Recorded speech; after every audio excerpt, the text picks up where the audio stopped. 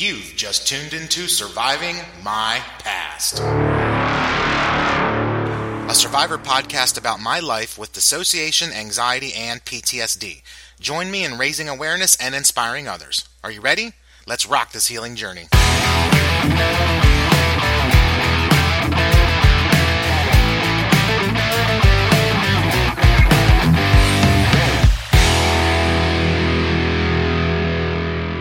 And yes, indeed, this is Surviving My Podcast, and I am so happy to be back here with you all.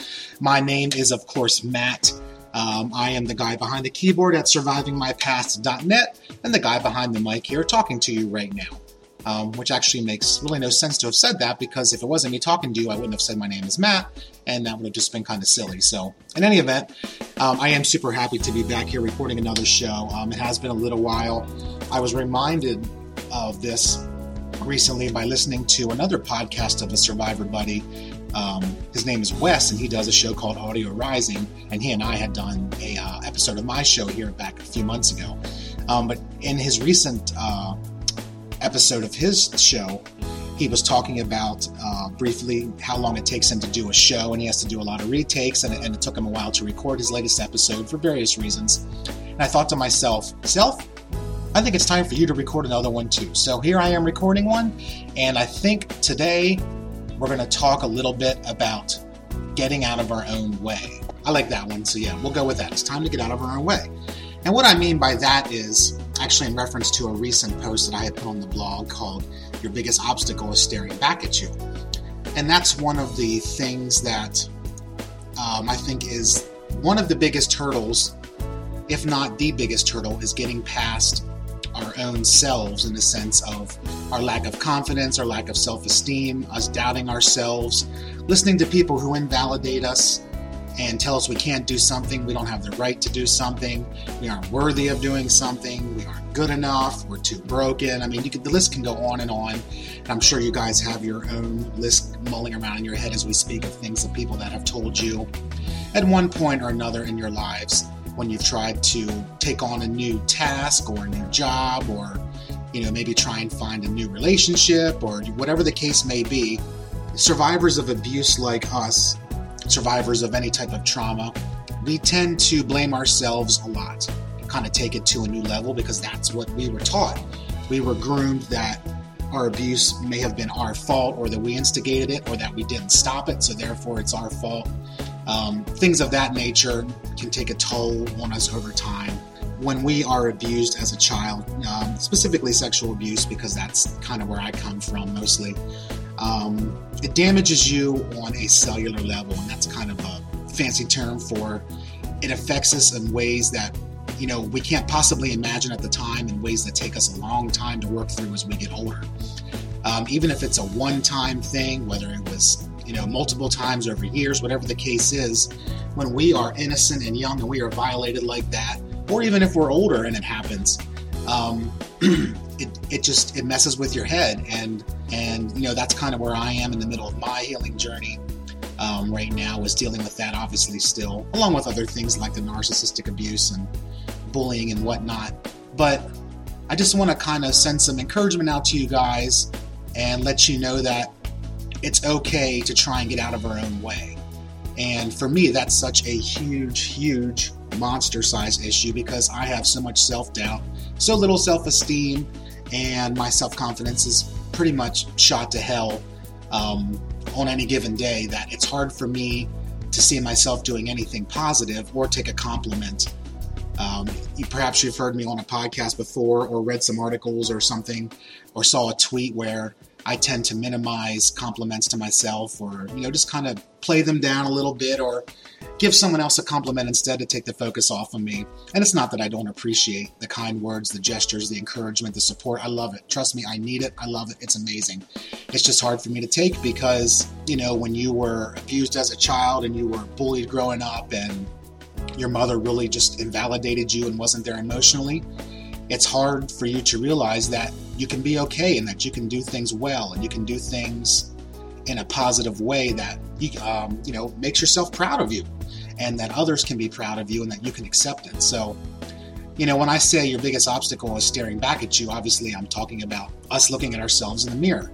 when we wake up each morning and we know we have a big day ahead, and maybe there's a big test or a big project at work, or there's something going on with family, or whatever the case is, we can get ourselves so worked up thinking that we can't do something or that it's not going to turn out right, that even if it does turn out right, we can't enjoy it because we're too busy preparing for the worst. And realizing is not really the best word, because thinking to ourselves is a better way to put it, that there's no way we can handle what's coming, and that there's no way we can perform a task to the best of our abilities and have that be okay and have that be enough. So, and I know I'm like that all the time. When I record a podcast, I go back and I have to edit it and, filter out all the screw ups, or when I write a post, I have at least usually 10 to 12 revisions before I tweak it and I'm able to publish it out. Things like that. When I'm at work and there's a big project, it worries me to no end until the project's actually completed. And, any things as simple as a phone call at work, a conference call, those can really spike my anxiety because I'm thinking to myself, well, I'm not really prepared even though I know I am. Or, the people on this phone call are not going to like my presentation even though I know it's more than adequate and it's the best I could do. Maybe you're hosting a party or a cookout and you're thinking that, well, the people are going to judge me because my house isn't nice enough, or the food isn't upscale enough, or maybe the food doesn't taste the way they think it should, or my friends won't be impressive or enough to other people. You could come up with a myriad of things that we can keep telling ourselves that keeps us stuck, that keeps us set in a negative mindset.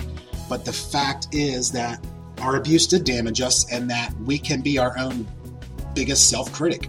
We are the ones that hold us back more than anyone else. We're the ones that listen to people who tell us we can't do it. So it's really just a matter of looking ourselves in the mirror and saying, you know what, I'm worth it. I'm worth the effort that I put into this, and I know what I did was a good job, and I know that I appreciate my friends, and I know that I cook a good meal, I know that I did a good job at work, I know I did the best on my test, I know that I can handle this day no matter what it is, because quite simply, we're going to do our best, and that's good enough, and that should be good enough for us. As long as we can look at ourselves and say we did our best, that's the main goal, and that's what I'm trying to live and trying to practice. And trust me, I get it. It is so unbelievably hard because I am my own harshest critic.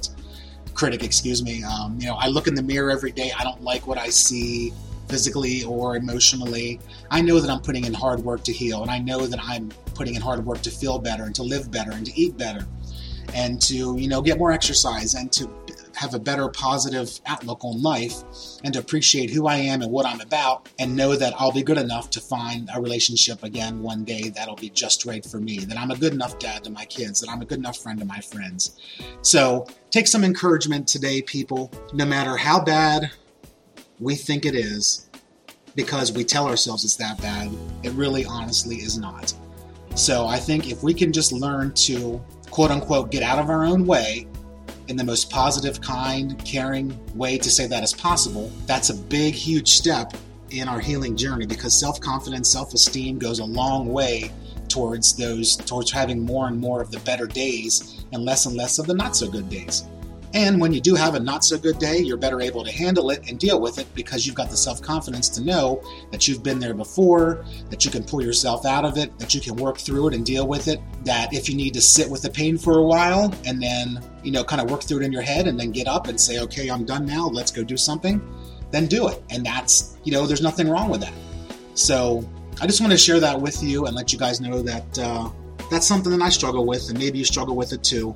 So if you do, by all means, leave me a comment, leave me a tweet, send me an email, send me a DM, whatever you want to do. I would appreciate it. And I hope you all have a great rest of your day. Thanks so much for listening. I appreciate it. And remember, you are always validated with me. You are worth it. You are awesome, and you rock. I'll see you next time. Thanks again for listening to another episode of Surviving My Podcast, presented by SurvivingMyPast.net, therapy blog about living with dissociation, anxiety, and PTSD as a result of childhood sexual abuse and narcissistic abuse and bullying.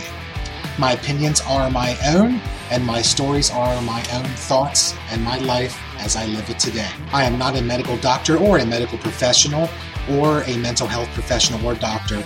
I'm just a regular guy trying to share my experiences in life and helping to inspire others. You can contact me anytime by emailing me at matt@survivingmypast.net or you can hit me up on Twitter at survivingmypast or on Facebook.com/survivingmypast. See you soon.